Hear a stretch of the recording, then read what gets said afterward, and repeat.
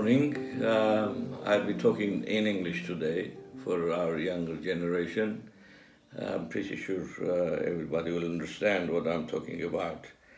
I was told that this week some of our students who are graduating from their secondary school, they will be passing their HSC exams.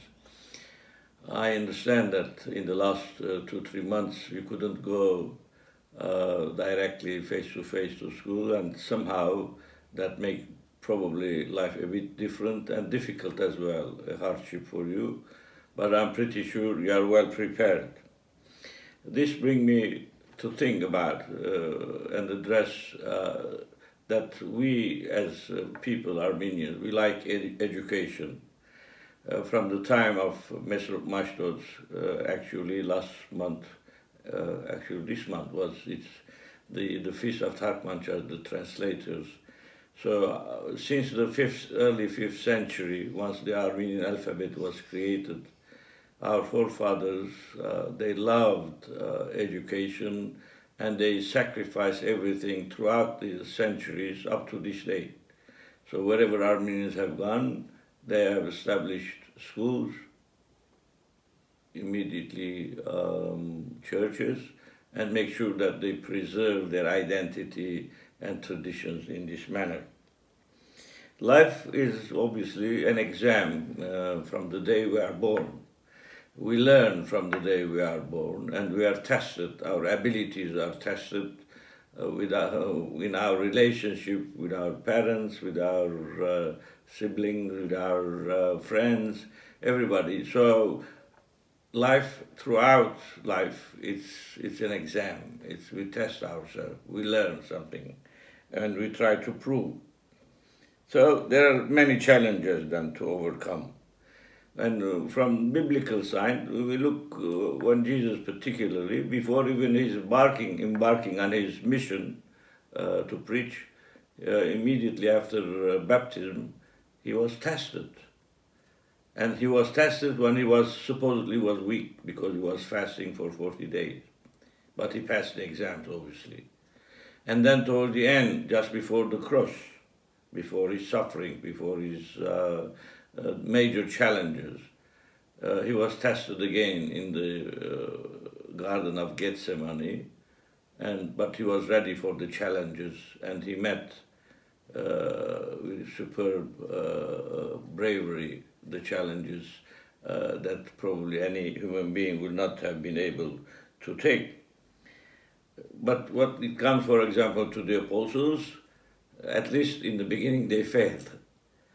But later, gradually, they came to their faith, and they make sure that every one of them, they will give their life for that very faith which Jesus had transmitted them.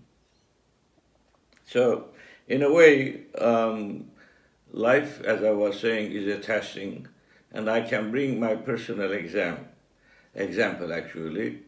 My first year was a total disaster, for example, in London when I was studying.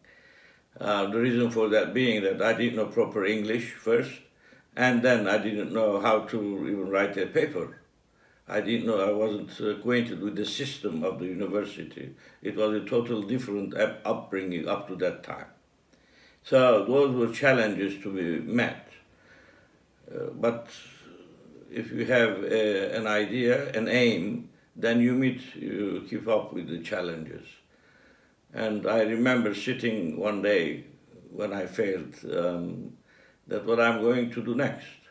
Because I was told when I was in the seminary, if you're not satisfied, because we were all the time complaining about our teachers, particular religious themes, they said, if you're not satisfied, go learn and come and bring better stuff and education.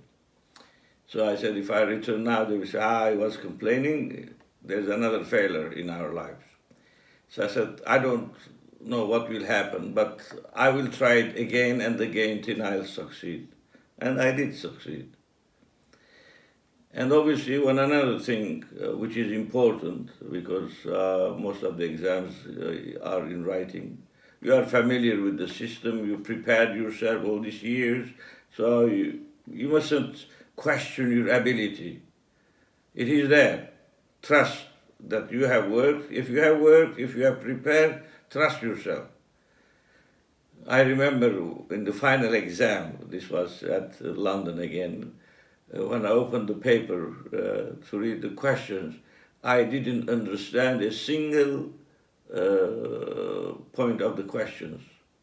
So I started panicking what I was going to answer if I didn't understand the question. Then for a second I said, come on, close the paper, concentrate, and then open it, and gradually it came down. And I tried to understand every single question and give an appropriate answer. So my word for you will be, trust yourself, trust your abilities, trust whatever you've done in your life up to now, it will be tested. And whatever you can give it. Don't be shy of it. And one thing I will underline, that in the time of your forefathers, your grandfathers, when they came to this country, they didn't ask them if they had diplomas in their skills. Today, without diploma, any skill, you cannot work.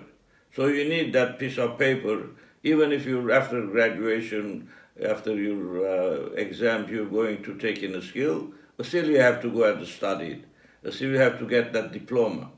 So it is important in this country, in order to keep a step with life, it's for your sake then, to pass these exams and then to deal with it. And I'm pretty sure once you pass these exams, you will feel that you are on top of Mount Ararat. But when gradually you start, as I used to feel when I graduated London, then when I wanted to do a further study, suddenly realized that I'm always at the summit, not the summit, but at the lowest part of the mountain. I had to climb all over again. So that's life.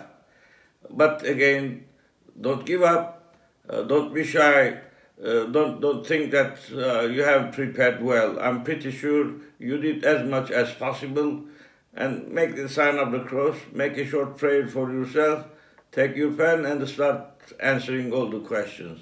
I'm pretty sure God will help you, and we will see you after the exam you pass, and God willing, you will embark on your new mission in this life, either in skills or going to universities, so that after a couple of years, you'll have your real diplomas in this life, and then obviously life will test you on every corner, on every step.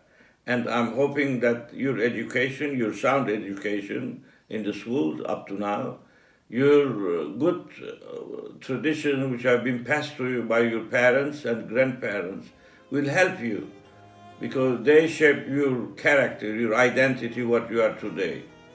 Trust yourself and go forward. Thank you.